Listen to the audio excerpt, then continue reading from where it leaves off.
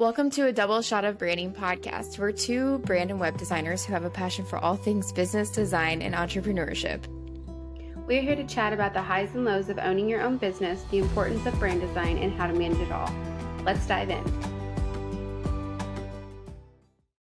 Welcome back to a Double Shot of Branding. We are here in the new year, and we took a little bit of a winter holiday break at the end of 2022, and I can't believe it's 2023 already. Super excited for this year and what's to come, especially on the podcast. And today's episode, I think, is going to be super interesting because we're talking about the 4 buyer types. And we're going to be chatting with you about the difference between the buyer types and how to sell to each one of these buyer types. I think that it's really important to learn information like this when it comes to being a business owner, because I think it just sets you up for success. I also just feel like it's, as somebody who does have a marketing degree, I loved learning about this and loved learning how people buy and different ways to sell to them. And I just think it's really important to know these things to set yourself up as being a successful business owner. So if you haven't heard of the buyer types before, this basically just puts people in a box of what their tendencies are when going to buy a new product or a service. And this is just speculation, but I don't think that everybody sticks with their buyer type throughout their life or through day-to-day decision making as well. I think when you hear these different buyer types, you'll probably say, oh, I definitely am this person. But you might be a different buyer type in different scenarios. So something to think about when we're talking about these different buyer types is that you want to keep in mind that you want to sell to all 4 of these different buyer types and not pigeonhole yourself into one of these buyer types. Because like I just mentioned, you could be somebody who is usually a socializer when making a buying decision, but sometimes your director comes out, or your thinker, or your relator. So just keep those in mind as we talk through these 4 buyer types. So let's get started with the socializer, Kaden, if you want to get started with that one. So the socializer is going to be somebody who loves to really get to know the personality behind the business. They kind of want to know what you do in your free time. So they're going to be attracted to posts where, you're not just showing the product and stuff, you're kind of showing behind the scenes of making the product and, what you're wearing for the day and stuff like that. So they run a lot of their decisions by their friends or family communities that they're in. And it's important that the business that they buy from comes off as authentic. So I feel like a lot of sustainable brands would probably fit into this category because they're, wanting to market to people who have very, set social morals and stuff like that. So they like to be a part of a brand, a community. And so what this means when you're trying to sell to somebody who's a socializer is you want to put in a lot of effort to reach out to your clients and your following and make sure you're interacting in comments, like on social media, following up with, if you're a service-based business, following up with them afterwards and kind of, staying in contact, still sharing their stuff because they get like a rush from you reposting them. So if you have create like a hashtag on social media or reshare a couple posts from people who also, kind of fit the brand aesthetics of your brand. And when I say that, I mean like the pictures are kind of, good in your opinion. They kind of follow, they're not blurry or pixelated or anything else like that. So, reshare their posts when people tag you and stuff because they get really excited about that. And that makes them, want to make more purchases from you and share your business even more. So introduce yourself and the why behind your business often. So we have to remember that even though we may post something on social media, not every one of your followers will see it at that specific time. So you kind of have to repeat yourself, and it may feel repetitive and weird to constantly introduce yourself or say the same thing, but you just have to remember not everybody sees your posts. So And then think about different ways you can add a community aspect to your business. So whether that's client referrals, offering a little discount if past clients refer to you, maybe a membership. Facebook groups are really big right now, and it's kind of shifted from the typical like business group or just a group where you're just sharing your work. They want more of a community. So for example, like if we're designers, we could start a designer-based Facebook group where everybody kind of comes together and they just talk about different issues going on in their business. If you're a product-based group, just, think of kind of like the recognizable thing of your business. If there's a specific, social cause that you're behind, or if there's a specific, thing that your clients are interested in, just kind of think of different ways you can kind of bring people together and want to be involved in your brand. And then obviously sharing a lot of client success stories. So whether it's you could do actual more personal interviews with your past clients, or a video interview with somebody who's used your product before. And so just being very social basically, and just really being personable, I guess is probably the best way to describe it. I was trying to think of a brand before we started this episode for the Socializer, and something just popped in my head as you were talking. Do you remember the FabFitFun boxes? Yes, everybody was obsessed with for a while. Everybody was pushing it, all the bloggers and celebrities even. Yes. I feel like that created a really big community, because it was like if you didn't have the FabFitFun box, you felt a little bit left out, because it felt like everybody had them and everybody would post on Instagram or Snapchat when they got their next box and like post what was in the box. And I feel like some people got different things in their boxes too. So it was like, ooh, what did you get this month in your box? Yeah. So it created that community, because people were talking to each other of like, what did you get in your box? And then people would share about it, and then others would feel left out because they didn't have their FabFitFun box. I can proudly say I did not ever buy a FabFitFun box. I did not either, but I was tempted a few times. I was like, oh, that's like a full-size product that is, the cost of the box is less than what a full-size product would be. Like, I might, want to get this. Yeah, I definitely almost pulled the trigger a few times. Mom bought me a maternity one, and it actually turned out to be horrible. Like, horrible. I can't remember the exact name with it. I think it's like one of the most popular ones, but it basically just had like the exact same things in every single box. It was like a little spa thing, or like a lotion, or a bath bomb, some little tea thing, some really cheesy baby thing that just said like mommy loves daddy or baby loves daddy or something like that. And you couldn't cancel.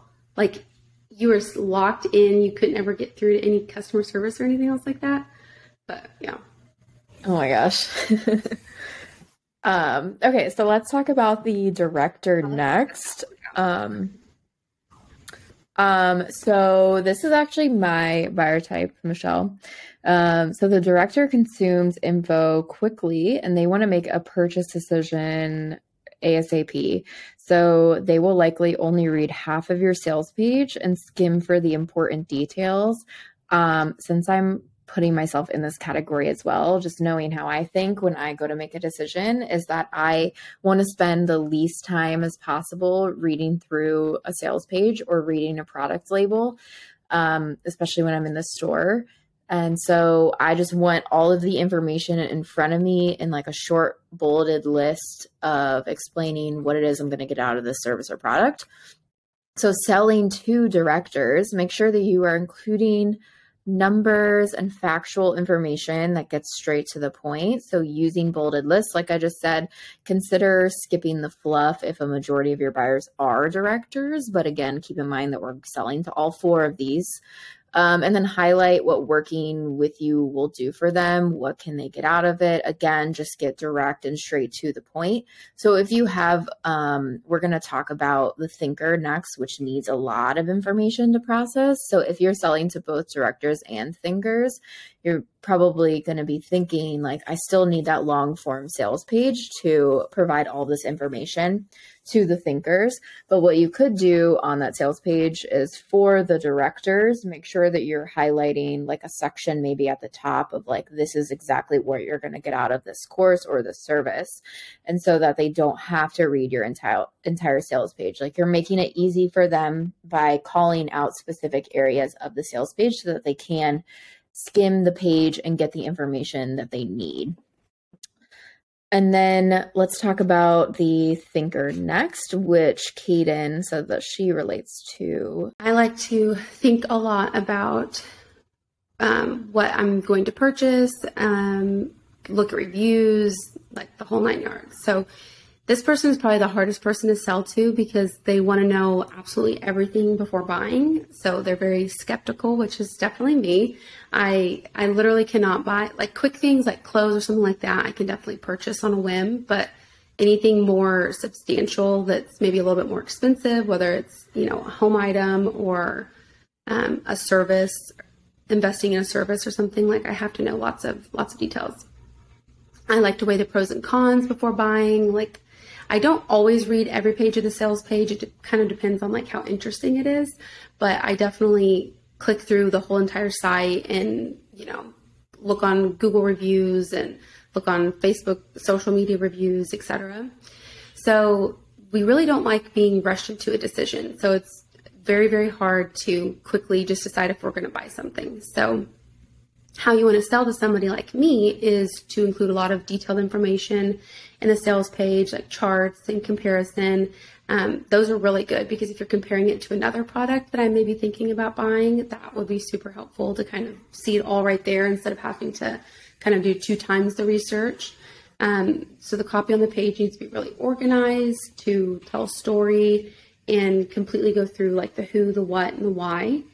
And avoid scarcity language. Like, nothing annoys me more than like the flashing timers on a site that's like, buy now, or it's, the price is going to go up, or you only have 2 days to make a sale. And then I'll visit the site a week later and it's the same flashing, notification at the top of the site. I'm like, okay, this not a rush. And it just kind of annoys me. So avoid language like that in your sales page, and then lots and lots of reviews. So I tend to not necessarily not trust the reviews that are on a website, but obviously the companies in charge of, their own business website, they're only going to put good reviews on there.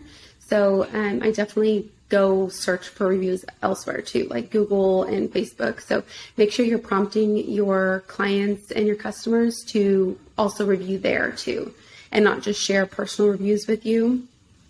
Something you can do on social media is like share screenshots too. If somebody like DMs you and says something, you can also share that on, your stories or something, or add it to a highlight where people can actually read like real reviews. So the thinker just takes a lot of time basically to make any big decision.